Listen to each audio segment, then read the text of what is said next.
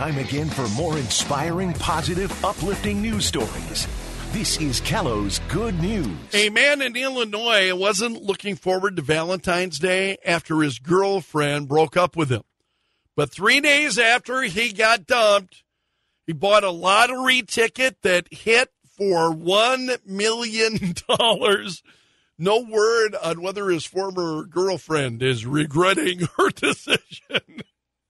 An elementary school in South Carolina did a Valentine's Day fundraiser to support their 4-H club. They put out 4 buckets with a different school official's name on each one, and people could drop money in.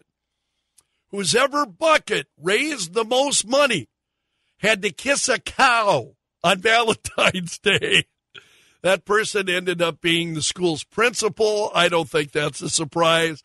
He embraced the challenge. In fact, he put some lipstick on it and then planted a kiss on the cow's nose. Also, hey, make sure you do something nice for someone tomorrow. Saturday is Random Acts of Kindness Day. So the Random Acts of Kindness Foundation has a list of 50 ways that you can pay it forward. And that's a look at today's good news.